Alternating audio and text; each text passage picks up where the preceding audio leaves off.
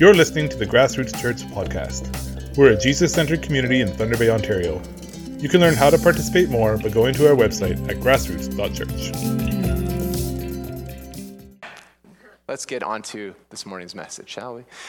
So we are in a new series I'm calling Renewed Rhythms. And I think I have it up there. Cultivating Spiritual Disciplines Toward Transformation in 2024. Did everyone receive a journal booklet thingy on their way in? Yes, hold it up nice and a pen. Cool. It was a few weeks back, it was probably mid-November, I was in what's called an author summit with a number of other Jesus Collective partners, and we were meeting over Zoom, and the author was Megan Good, and she wrote this book, not that one, this book called Divine Gravity, which I think she released it in October this past year. And so we've been meeting like every week as sort of about a dozen of us or so from across North America, all sort of Jesus Collective partners, discussing the themes in the book, and then kind of providing insights and input into sort of a discussion on it. And honestly, I cannot say enough positive things about this book. This book has I've been reading it really slowly to just try to digest it. I want to find a way to kind of integrate it into this community. If you are a keener and you want to order this on Amazon, I would not say no to that. I think that's a good idea. But anyway, I want to find a way that we can integrate this book into our community. But that's kind of beside the point. Megan articulates so many of sort of the pain points within the church today. And then she, at the same time, offers just really solid, sort of Jesus-centered ways of navigating those pain points. And I think it's an excellent book. She's very actually humorous. She uses a lot of humor. Anyway, so we were discussing the pain point of there being a notable lack of transformation in the church these days. In her book, she calls this a critical problem, and she says that lots of Christians are jerks. And I mean, not in this church, but like other churches out there, there's just a lot of jerks. And she says, we all know these people. These are people who read their Bible every day. They attend church weekly. Every Christmas, they're the ones who are arguing about the true meaning of Christmas. But they're also notorious for being stingy with their employees. And they are dismissive of their neighbors' struggles. And they are vicious with their kids' teachers at school. She observes that it's almost as if Christianity has made these people worse. And the problem is that from a statistics standpoint, Christians don't look any different than non-Christians. We drive the same cars. We watch the same amount of TV. We consume the same amount of fossil fuels and alcohol. We have the same average marriage success rate. We give the same amounts to charity. You name it. And so this caused Megan to write this. She said, none of this will likely surprise you if you've spent much time around the church. But from the outside, it might feel like a bit of a disconnect. Here you have the grand story of a loving God waging cosmic battle to overcome evil and rescue the world for good, and told by people who look and live pretty much like everybody else except slightly judgier. And honestly, you got to read this book. I'm not doing it justice, but the idea is that for a people who confess to believing in a God who is in the business of transforming the brokenness of our world into a restored creation, starting with you and me, there's a notable lack of transformation. And so our group that afternoon, we were wrestling with this pain point. And one of the things that came up was this idea that for so many of us, we spend 30 minutes a week sitting in a pew or in a chair passively listening to a sermon, 40 if you're from Grassroots. But most of us spend, a little bit of a week listening to a sermon, and pastors and church leaders sort of just assume that this will be sufficient to counter, like the 10,000 other messages that are bombarding us the rest of the week. But I don't mean to disappoint you, but a weekly sermon, no matter how good it is, it won't fix us. I know. I heard that audible groan. If transformation is the end goal, if we're wanting to become more in step with the way of Jesus, which is to say, to use Jesus' own words, if we are to love God and love our neighbor better, he said that was the greatest commandment, then we need more than a weekly pep talk to get us there. And one of the reasons is because sermons typically aren't that memorable, even if they're memorable. This is from learningguild.com. It says, research on the forgetting curve, so how quick we are to forget information that we hear, shows that in 1 hour, people will have forgotten an average of 50% of the information presented. Within 24 hours, they've forgotten an average of 70%. And within a week, forgetting claims an average of 90% of the information you received. How many of you, raise your hand, feel like that's pretty accurate, if not a little bit generous? Yeah, I'm the same. We need to address this more intentionally, I think. But this is, I read this week and I was like, oh, that's a little bit discouraging. I put a lot of work into my sermons each week. And I'm no different than anyone else. I forget about 97% of what I receive. And so, anyway, it's a bit discouraging. Humans just aren't that great at remembering things. And the other issue is that even if we do remember the content we've heard, we have a hard time taking what's been taught and moving it from our heads to our hearts, to the seat of our being, right? Which is where I think transformation takes place. And so we've got two problems. The one is we can't remember what we're learning in the first place. And the second is we don't know how to transfer that new knowledge that we do gain into our hearts, into how we actually live it out. And I think this might be at sort of the heart of this lack of transformation in the church. Now, just nod your head in agreement with me, but for generations of church now, there has been tons of energy and time and resources poured into ensuring that we are knowledgeable about the Bible, knowledgeable about the proper, theological doctrines and positions that we need to hold. And we spend this time week after week in churches, and yet, what kind of emphasis have we placed on ensuring that this knowledge leads to a change of heart, a transformed life? There, to be sure, has been some, for sure, but clearly not enough by the looks of it. Which is why at Grassroots Church, I want us to keep this reality, this tendency, this challenge even, always at the front of our minds. And it's why we are actively encouraging home group participation, volunteering in various capacities, whether it's within this community, whether it's in the larger community. It's why we want to encourage faith friendships that are centered around Jesus. And so much more life-based faith, because it's in the context of real life that knowledge can move from our heads to our hearts. Amen? It's putting that sort of rubber to the road and just being like, yeah, this is what all this knowledge I've gained over the years of church, this is what it looks like in practice. This is what it looks like to follow Jesus. And I think when we do that, and I think our community is a testament to this, and it's not to brag about us, but I think we produce significantly less Christian jerks that way.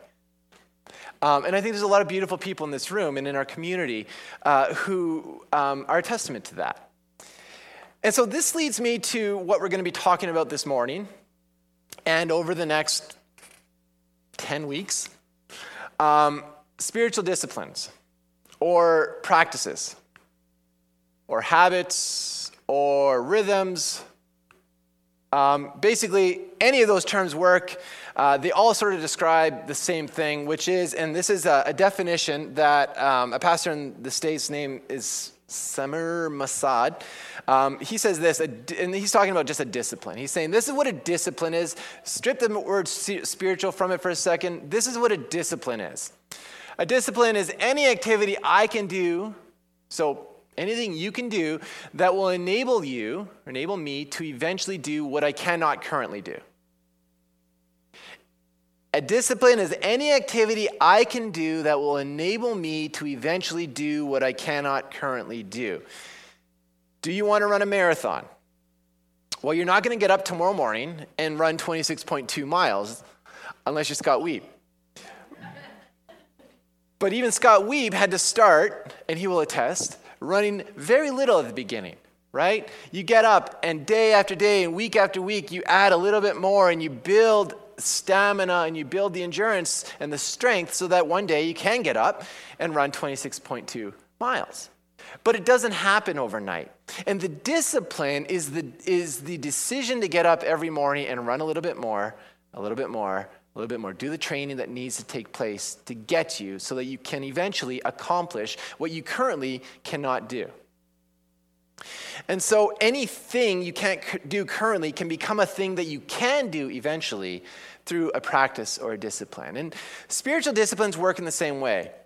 We currently are not able to be the kinds of people that Jesus has called us to be, and so we practice these disciplines in order to become those kinds of people.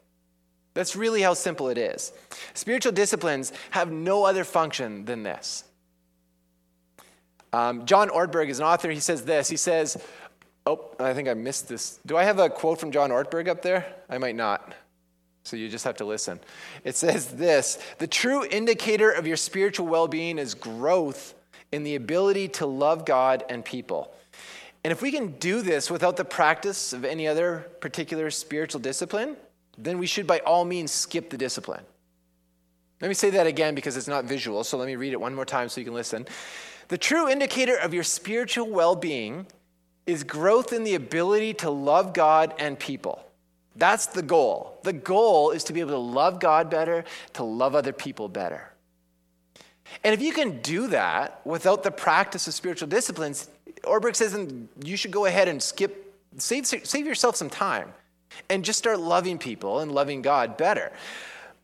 But I don't know about you. I am not naturally inclined to love God or to love others very well on my own. In fact, my natural inclination is actually to move in the opposite direction of that. My natural inclination is to love me better. I am, if you ask the people closest to me, incredibly selfish, or I can be. That is my natural tendency when left to my own devices without any prodding or any sort of incentive to move to go in the opposite direction. My natural direction is toward me and my needs. And so the disciplines in my life, and probably in yours too, serve as a tool to help us take that direction and push it in the other direction, to move toward others-centered, toward becoming more in love with God and consequently more in love with other people, and learning to love selflessly. So that leads me to what the 4 spiritual disciplines are not. And this is really important. If you're taking notes in your journal, we'll talk about the journal in a minute, but this is the kind of stuff you'd want to write down in the next couple of weeks. But especially today, this is really, we need to keep this stuff front of mind. Spiritual disciplines, 4 things that they are not, and this again comes from Samir Masad, that pastor I quoted earlier. So number 1, it is not a measure of how spiritual you are. Please, let's keep this in mind. Your ability to practice these disciplines that we're going to be discussing over the next 10 weeks is not an indication of how spiritual you are. And when they become a means of impressing God or of impressing other people, because look at me, I can get up early and read my Bible faithfully every single day, then we're missing the point completely and utterly. So they are not an indicator of how spiritual you are. They are also not a way to win favor with God. Your ability to practice spiritual disciplines will not earn you more credit with God. That's not how it works.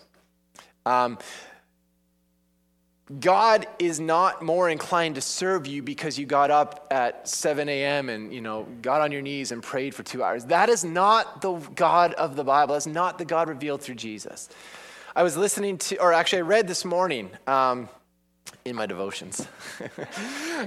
I read this morning a devotion. Actually, I was distracted from studying my sermon, and I was reading email. Anyway, it was a devotional that came in the email. It was from Nadia Boltz-Weber. And I don't know if you're familiar with her. She's a phenomenal Lutheran pastor in the States who articulates things so well. And she was talking about the reality that we are already beloved by God. And she used the story of John the Baptist baptizing Jesus in the river, the Jordan. The first thing, this is the beginning of Jesus' ministry. He comes and John baptizes him, and what do we hear God say? God says, "Behold, this is my beloved, who I am well pleased." Now, Jesus had not done any healing of lepers. He had not proclaimed the gospel. His ministry officially hadn't started yet. And God is already saying, I am well pleased with him. Which I think is like true of all of us. What we do, discipline or whatever we do in life, does not alter how much God loves us. He already absolutely loves us. He can't love us anymore by how much work we do. So please keep that in mind as we go through this series. Number 3, apparently, they are not unnecessarily unpleasant. Apparently. I will say just from my own experience with disciplines, I'm not a very disciplined person. Many of you know this about me. But I would say I go through these seasons where I'll start running, and the running is just atrocious the first, the whole time, honestly. But let's just say for the sake of this analogy, it's terrible the first couple of times you go running. And this is true. It's terrible the first couple of times you go running, you get the cramps, you're like, I can't go any further, I run out of breath. But by the third or fourth or fifth time you're running and you're out there, it's actually, dare I say, enjoyable. You're like, you know what, that felt pretty good. And so the disciplines, the spiritual disciplines, have that same potential to actually become enjoyable. And I think we need to give them a chance to see if that proves true.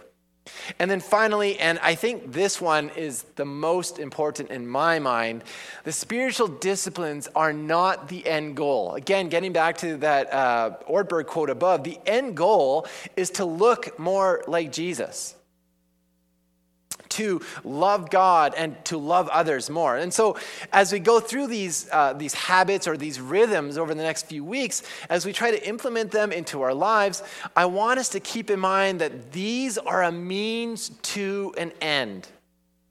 These are a means to an end. The end is to love God and to love others better. And as Messier points out that when they become the end in themselves, then our walk with Jesus becomes a to-do list of religious activities. And that produces self-righteousness, that produces judginess, and that produces more Christian jerks, which is the opposite direction of where we want to head with the spiritual disciplines.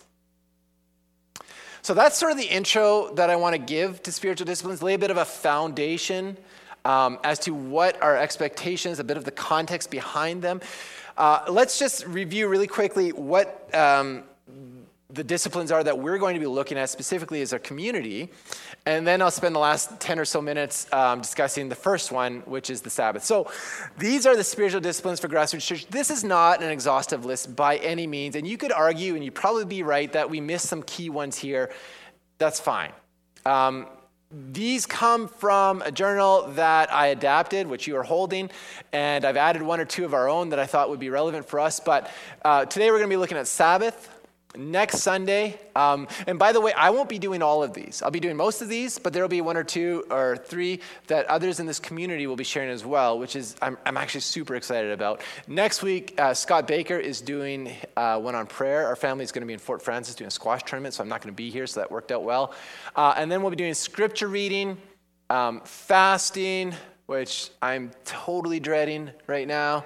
I see other people nodding like, yeah, that is not going to happen. Okay, but just give it a break, all right? We'll get there. Submission, which we don't often think of that as a spiritual discipline, but by golly, it absolutely is. Service, silence and solitude, another one I'm really actually looking forward to. Secret goodness, which is not something I typically associate with spiritual disciplines. But again, I think, man, if we could incorporate these into our lives in a more intentional way, man, I think that's where transformation happens. And then journaling is another one, which you don't see in the Bible because people were not writing back then, but it's something that is over the last couple thousand years has definitely sprung up as a discipline within the church. And if you journal, you know how valuable that has been, I'm sure. And I'd actually love to hear more from you about that. And then soul friendship is the last one. Soul friendship, and maybe that's enough of a clue to kind of pique your curiosity to stick with us for the entire series as we lead up to that one. And if there's maybe a strong argument to be made for another one, if you think like this one here needs to really be incorporated, and my experience has shown this to be so valuable, I'd love to hear from you. Feel free to come up and talk to me. This is flexible. We're a pretty small church. We have the ability to adjust as we go along. So anyway, but those are the 10 topics.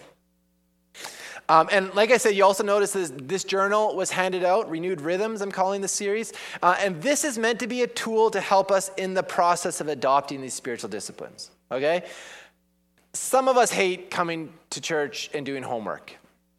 I get that. I'm one of those guys. I'd rather just sit there and consume and not have to be actively writing things. But if we want that information that we're sharing from the front to actually stick longer than a week, where we lose 90% of it, I think writing stuff down might actually help. I think there's a lot of research that backs that up.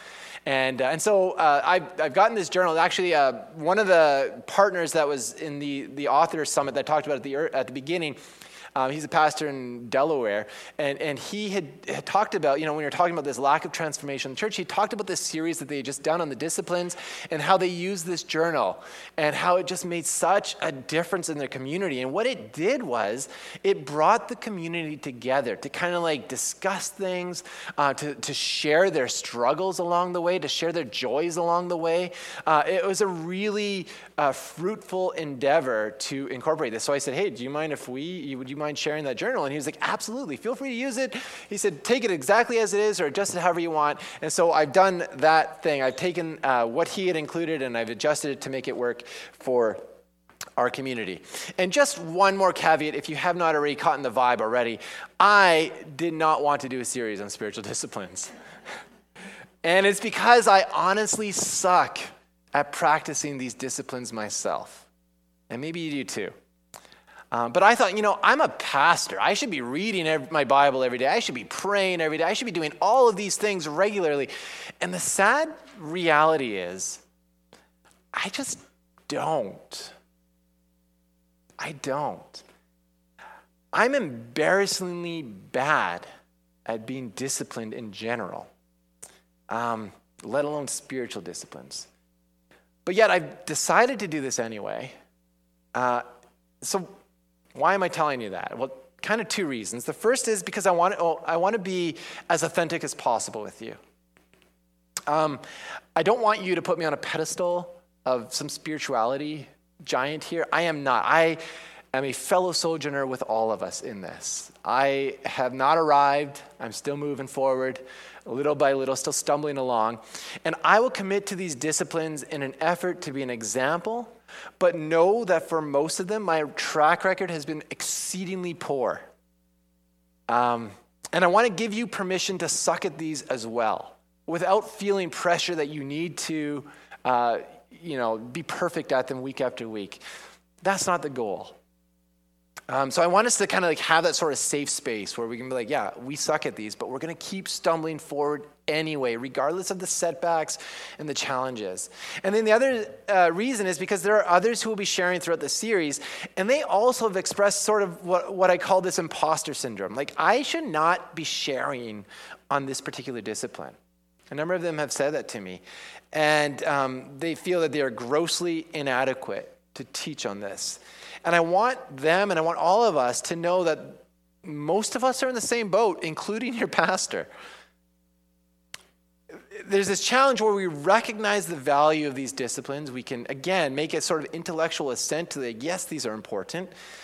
We don't need to be convinced of that. And yet there's this disconnect between our knowledge and their importance and faithfully practicing them. It's like knowing exercise is good for us, but choosing to stay in bed because it's really comfy. Or knowing that I shouldn't eat these outlaw burgers because they will clog my arteries, but yet I'm still going to eat them, which is what I did for my birthday the other day. Thank you.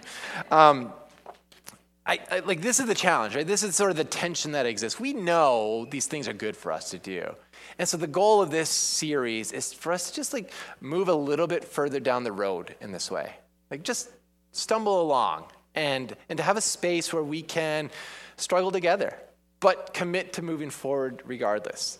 All of us struggle to live consistently with what we know to be true in our heads. And these disciplines are no different. So they are, again, something to keep in mind. They are not a measure of your spirituality. They are not a measure of your worth. They are not a measure of how much God loves you. I think I have beaten that down into submission. Let's move on.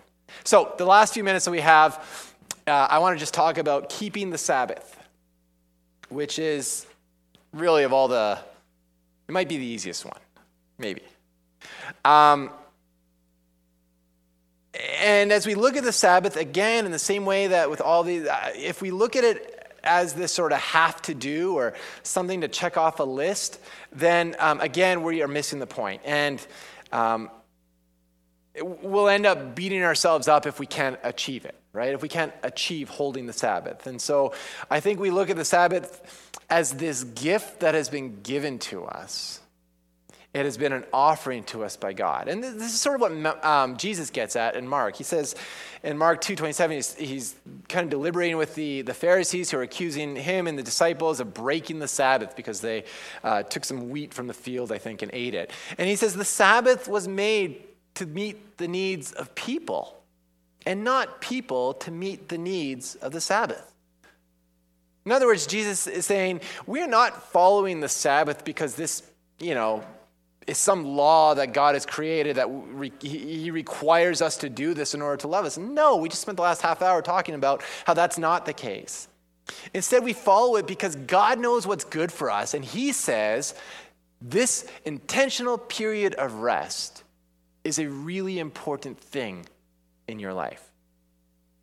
So what is the Sabbath? Well, Rich Velotis, who is a pastor in New York, he has a really good definition, and I came across this in my studies, and I thought, man, this captures it perfectly. This is actually what the Bible says as well, is the Sabbath, but I just like the way he worded this. He says, Sabbath is a literal 24-hour period, so sun up to sun up, without anxieties, have-tos, or shoulds, which over time results in deep rest and renewal. Now, let's be real. We live in an age where productivity is king and busyness is queen. Amen? I mean, so many of us, including many of us in the church, if I could dare say this, we find our identity in what we do. Whether it is our jobs, whether it is our educational achievements or accomplishments, whether it is our parenting, whatever we're accomplishing in the home. We do these things and then we think that that's who we are, right?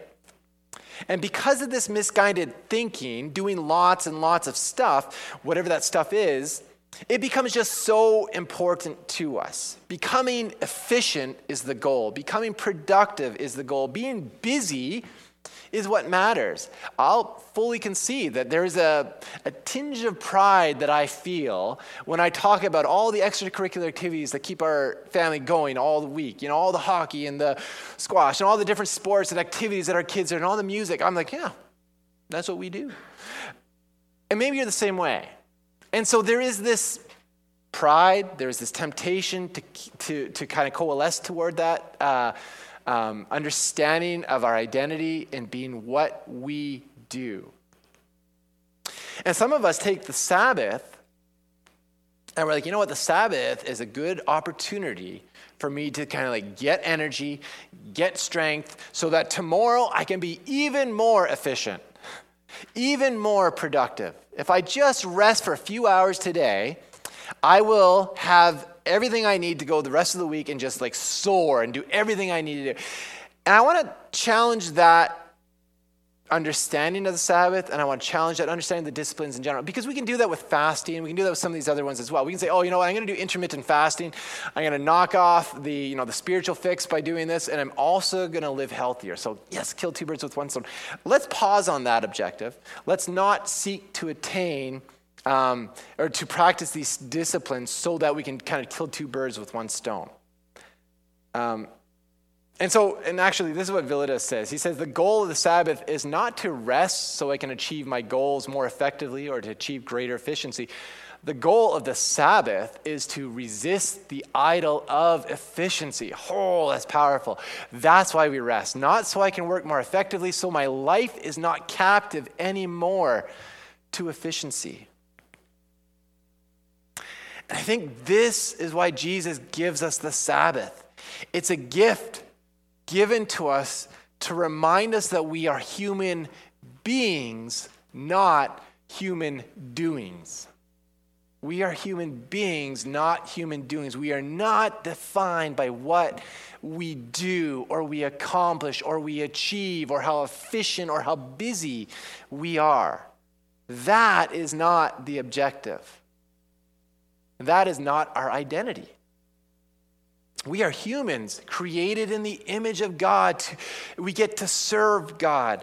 We can intentionally take time to rest when we need to recharge, reconnect with God, reconnect with one another. And the Sabbath is a reminder of this. It is about rest and restoration. That's all. Which is incredibly difficult for us in the 21st century. To practice that. We live in a world, like I said, that is inundated with being busy. That our identity is found in that. And we have to, as followers of Jesus, find ways to resist that. Amen? I think the Sabbath is a gift that allows us to do that. And I keep going to Rich Villodas. I don't even know how to say his last name. I think it's Villodas. Is that right? Does anyone know? Nobody knows. All right, well, we'll just trust that. And I keep going because I love what he says on this topic. He says the Sabbath boils down to two purposes: imitation and liberation. Imitation, he says this, this is going back to the 10 Commandments in Exodus 10. He says, remember the Sabbath day by keeping it holy. 6 days you shall labor and do all your work, but the seventh day is a Sabbath to the Lord your God. On it you shall not do any work, neither you nor your son or daughter, your male or female servants, nor your animals, nor any foreigner residing in your towns. For in 6 days the Lord made the heavens, the earth, the sea, and all that is in them, but he rested on the seventh. Therefore the Lord blessed the Sabbath, and he made it holy. And so, because God created everything in 6 days and rested on one, we should imitate this ourselves. That's basically what why God is given. That's the first reason. We are to imitate God. If it was deemed good enough for God, it's probably good enough for us to practice this as well. To practice this rhythm of 6 and 1, 6 and 1, 6 and 1. And then the other reason is skipping over to Deuteronomy 5, and it's sort of a reiteration of the 10 Commandments. And the Israelites now have been freed from their slavery in Egypt, and Moses gives them the 10 Commandments again, this time for liberation's sake. He says in verse 13 of chapter 5 of Deuteronomy, 6 days you shall labor and do all your work, but the seventh day is a Sabbath to the Lord your God. Remember, you were slaves in Egypt, and the Lord your God brought you out of there with a mighty hand and an outstretched arm. Therefore, because you have this freedom, therefore, the Lord your God has commanded you to observe the Sabbath. Now, this is a reminder that we are no longer slaves. And we don't typically think in terms of slavery today, but if we were to see slavery as being tied down or bounded or confined by some power or some kind of authority over us, then we are still experiencing slavery. And the power that enslaves you and I today is, maybe it's not a boss or a teacher or some position in your job that's higher than you that gets to kind of call the shots. Chances are you were enslaved to yourself. You were enslaved at least to the expectations that you put on yourself. by the idea that your identity is your work, that you have to accomplish in order to be validated, in order to be loved, in order to be accepted by God, by others around you. These are ideas that enslave us. And the Sabbath comes along and offers us an opportunity to resist these enslaving powers, to live into our freedom. Sabbath proclaims liberation from the mindset that we are what we do. There is freedom in that. And so, like the people of Israel freed from slavery in Egypt, Sabbath is a reminder of freedom. That we are no longer enslaved to powers that made them work 7 days, breaking their backs, making bricks for the Egyptians. Sabbath declares, take rest. You are free from that. So, imitation and liberation, two terms that I think as we go throughout this week, as we begin practicing this, recite those to yourselves. Reflect on that. Consider that. Now, really quick, we're going a little bit late here. 24 hours is a long period. I get that. And maybe you can't do 24 full hours yet. Whether it's your job, your school assignments, whatever they might be that are just kind of pressing, you're like, I got to get this done. Okay, that's fine. Remember, the goal of the discipline is not the discipline in itself, so don't beat yourself up over it. The Sabbath offers rest and restoration, and it serves as a reminder that we are not what we do or what we achieve, which then allows us to love God and to love our neighbor better. That's the goal here, right? If we can find the rest and the restoration, we can begin to love God better. We can begin to love others better. So 24 hours seems a bit long and potentially not doable. Sometimes you're in the middle, whatever. All these things that happen, life happens, I get it. So as we start off this ambitious series focusing on the disciplines, I think we need a quick win. Amen? So my proposal is we set the bar low. Let's just watch this together. Yes, I love that. I love this video, this gift, great. We set the bar low. And let's start with what we can. If you can do 24 hours, that's amazing. I think that's the goal. I think we should seek to do that where possible, absolutely. But if you can't, find 2 hours a week. Find 3 hours a week. Do something that you know historically has brought you rest and restoration. Maybe it's going out for a ski, which is stupid. But, that's not for everyone, but hey, that could be your thing. Maybe it's Netflixing. Whatever Sabbathy thing it is that has brought you rest and restoration. This week, I want you to practice that, and I want you to be intentional about it. Amen? I want you to try to think about some of the thoughts, the ideas that we've had. I want you to use your journal, and I want you to write in your journal about what it is you tried, how you succeeded, or how you failed in it. And don't hold back. Just be real. Nobody's going to grade these. This is for you. And just come along with us in this journey as we go through these disciplines together. Be intentional. Find ways that will move you toward more intentional rest and restoration so that you can love God and love others better. And next week, we will resume this conversation as we talk about prayer. And my hope isn't that we did Sabbath this week, let's drop that and move on to no, my idea is that we will continue implementing these practices as much as possible into our lives on an ongoing basis. I think that Grassroots Church has done a rather poor job of emphasizing the disciplines over the years. I am guilty of that. I think we have emphasized a lot of other really important and wonderful things, but I think there is a role that these disciplines are to play, and I think in many ways our community has missed the mark on that. And so I'd love for us to change our minds, turn our minds and our hearts into just savoring these practices, these gifts that are from God, and to make them a part of our community in a more intentional way. Are you on board with that? Yeah, okay. It'll take a little bit of convincing, but I'll invite the band back up this morning, and we will close by doing communion together. And I'm not so naive as to think that the spiritual disciplines are sort of like the magic bullet that will all of a sudden cause transformation, but they are a tool that can help us in that, right? And so that's how we want to perceive the disciplines this year. So, yeah, let's stop there. The discipline that we practice in this community week after week is taking the bread and the cup and remembering our Lord, his death and his resurrection. And so we will continue to do that. We will do that this morning. I think that in our pursuit of loving God more and loving others, it becomes possible through the cross as we look at that example of Christ giving himself so freely. And so this morning I want us to meditate on that as we sing this last song and as we take the bread and the cup together. So let's pray, and then I'll welcome you to the table. Father, we are grateful this morning for this community, for everyone that's come, for those who will be sharing over the next few weeks about these various disciplines. We thank you for discipline.